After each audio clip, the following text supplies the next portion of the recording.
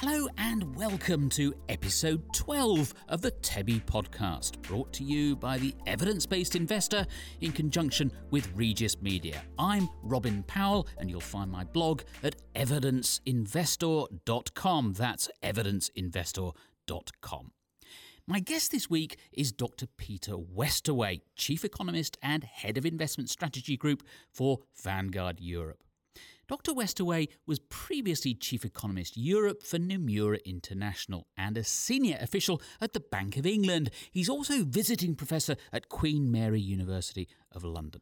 As I'm sure you're aware, Vanguard is best known for providing low-cost funds and is the world's biggest provider of index funds specifically. It doesn't really do market timing or tactical asset allocation.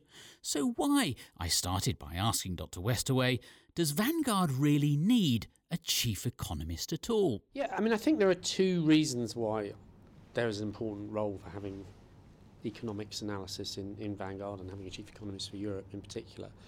One is that even though here in Europe we are almost entirely passive in what we offer, globally we actually do offer quite a large chunk of active funds as well, and in particular we have a range of active fixed income funds. So out of the $4 trillion or so under assets under management globally, under just about a third of them are active in some way. Not all of it internally managed, some of it is sub-advised, but so we're not against active management, but we think active management has a role if it's provided at low cost and if it's provided with realistic expectations about what it can achieve. And so fundamentally the idea of trying to time markets, trying to pick winners, we are pretty sceptical about, but there is still a role for it.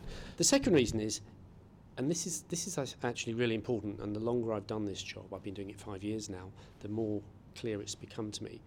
Standing up in front of a bunch of investors, retail, financial advisors, even institutional clients, even if you're talking about passive, it's incredibly important to be able to explain what the risks are out there in the market, where we think the tensions are, where there may be opportunities and so on.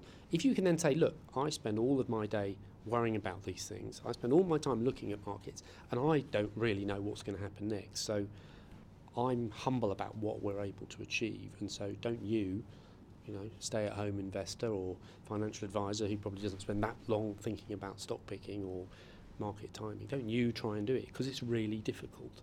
If you are going to do it, here are some perspectives we've got about where we think the market might be underpriced or where we think there may be opportunities. But generally, the simple message we like to tell the majority of our investors is keep it simple, because over the long run, that delivers you good value. Something that advocates of active fund management often overlook is that the economy and the financial markets are not as closely interrelated as many assume them to be. Economic forecasting is notoriously hit and miss, and one of the lessons of recent times is that political predictions are not easy either. I think it's true both for the Brexit incident in last year and also for the election of Donald Trump. Both of them were events that many people spend a lot of time talking about in the market. As you say, very difficult to predict these things in advance, but even if you had the opportunity of 2020 hindsight, it's very difficult to have anticipated the way markets subsequently moved. We've seen a surge in equity markets, much stronger than anybody thought after the election of Donald Trump, and we've seen a pretty good performance from the economy and from markets after Brexit in the UK. So, yeah, I think we need to be humble. I wouldn't go the whole way and say there's no link between economics and markets. There are a few fallacies out there. For example, high growth economies imply high returns in stock markets. I think that's a big old fallacy out there, that if you actually look at the data, what you really need to know about isn't high growth per se, but whether you can predict growth relative to what everybody else thinks. And that's a good example of where knowing something about economics might help you. If you're a better predictor of, how the Chinese economy is going to evolve, then that might give you an edge when that unexpected news comes out, which causes the market to surge. But it's not always as easy as that. One of my personal bugbears is how the industry is always telling us we live in uncertain times. We are, though, hearing that even more than usual just at the moment. So I asked Peter Westaway, does he think there's any truth in it? Not all of our listeners will remember this far back, but Mandy Rice-Davies and the old Profumo trial, they would say that, wouldn't they? I think they're under a lot of pressure at the moment, and I think over the years you do hear active managers saying, oh, we're in a down market, this provides an opportunity for us to add more value. We're in an up market, we're in a stable term, we're in a volatile term.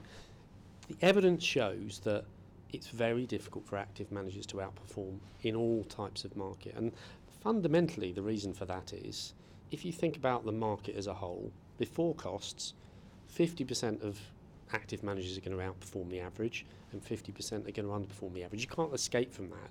Once you add in the effect of costs, it's very difficult for the average active manager to outperform, because that cost drag pushes people below the return that the benchmark would give you, or a passive manager would give you. Now, that's not to say that there aren't some good active managers out there, but finding them, you can't just look at who's done well last year and assume that they're going to be the good one. And even if you do find them, I mean, we've done some really interesting analysis which shows that if you look at the successful active managers with the benefit of 2020 hindsight, let's say looking back over 15 years, even for those active managers, they experience periods of 5, 6, 7, 8 years of underperformance during that period when eventually they outperform. So as an investor in an active fund, not only have you got to be able to pick the ones that are going to ex post outperform, you've got to have the patience and the guts to stick with it, stick with your original conviction. And I mean, for an individual that's hard. For a financial advisor who's having to pick up the phone from his client saying, why is your fund underperforming, takes a big personality to say, no, I'm going to stick with this. So it just makes life very difficult. We're going to take a short break there. In a moment, I'll be asking Dr. Westaway whether quantitative easing has made it harder for active managers to outperform. But first, here's a message from our sponsor, Regis Media, connecting advisors with clients. Hi, it's Will. I'm a producer from Regis Media. We know running a financial advisory firm is hard work, but we also know the value of high-quality, regular content and marketing. And that's where we come in. We support firms by helping them attract and retain clients through a mixture of video content, social marketing and written articles. To find out more, visit our website regismedia.com. Welcome back. I'm Robin Powell, and this week I'm interviewing Dr. Peter Westaway, Chief Economist and Head of Investment Strategy Group for Vanguard Europe. Quantitative easing has been a hot topic of conversation in the financial world in recent years. Advocates of active fund management often tell us that by distorting the markets, QE has made it harder for active managers to beat the market, and that as central banks start to rely on it less and less, active will make a comeback. What is Dr. Westaway's view on that? Well, I think there's two elements to your question. Has QE distorted, to use a loaded term, market prices and market returns? Yes, that's precisely what it was designed to do. QE is a way of making monetary policy even more accommodative than it otherwise was when you bumped up against zero. So you're sort of trying to provide even more stimulus. I think that's been the case.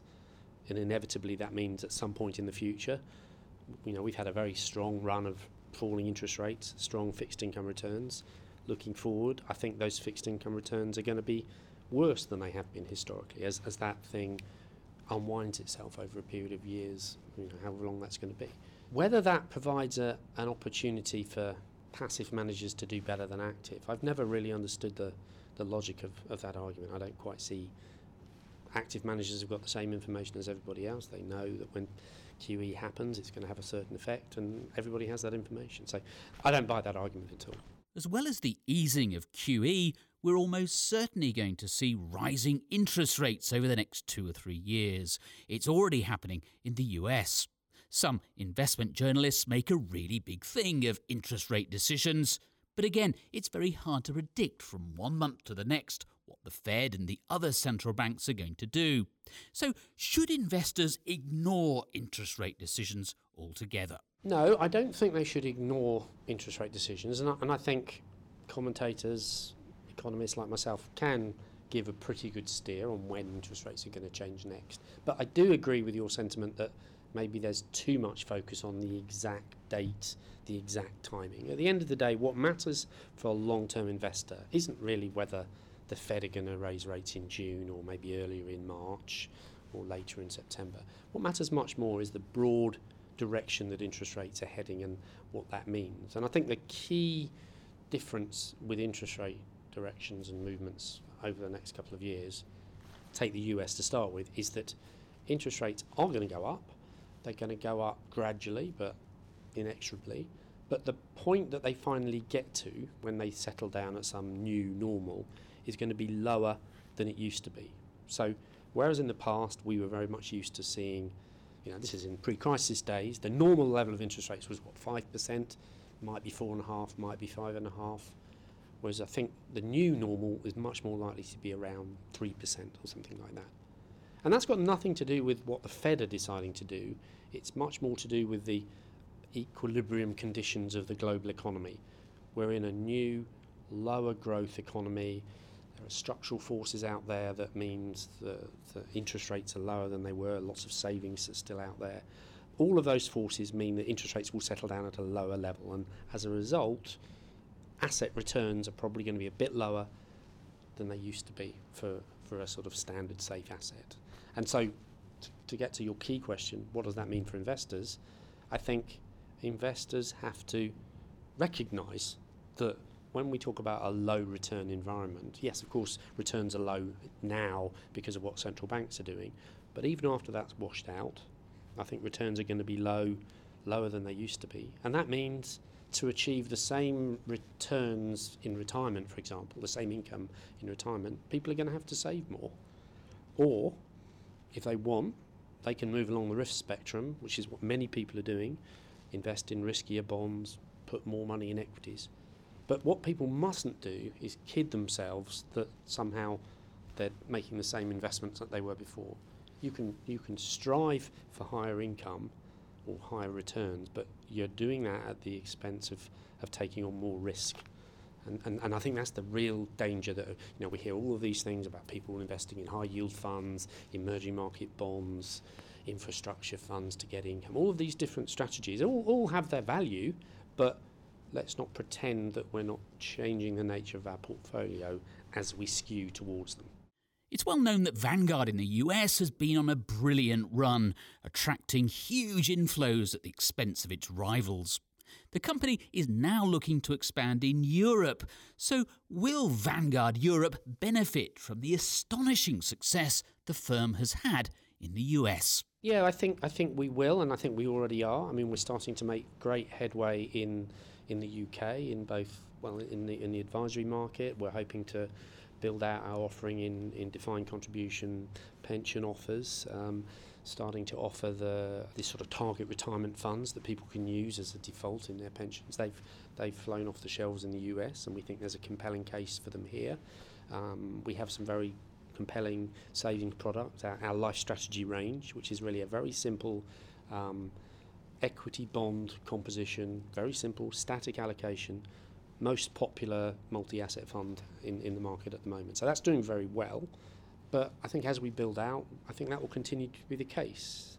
What's given us an advantage in the UK, and we're a bit further behind in the US, is in Europe, is the regulatory environment. So a move in the UK away from having to give rebates, which has meant that we've now been able to sell in an unencumbered way.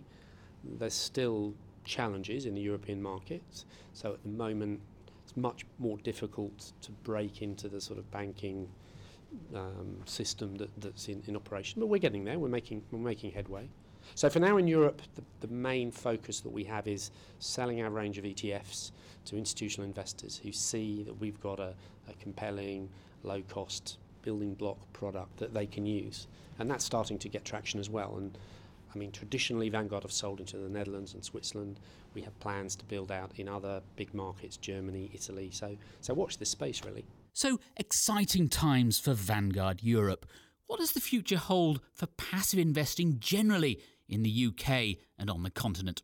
The reality is that something like 85% of the market is still in active funds. Now, as we've heard from the FCA study that's just come out, a lot of those active funds don't offer good value for money. They're either systematically underperforming, they're offering closet trackers, or they're offering strategies that can be replicated more cheaply in other ways. And so I think we're going to see a shake-up of the industry where many of those unprofitable or inefficient producers fall away, and I think we'll be left with a more passive provision, and then the active managers that are left will be providing a better product, whether we're talking about idiosyncratic strategies or factor-based approaches or whatever. I think there's a role for that, but at the moment the market doesn't feel like it's in an equilibrium.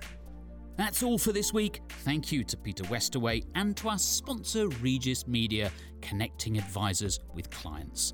Until next time, from me, Robin Powell, goodbye.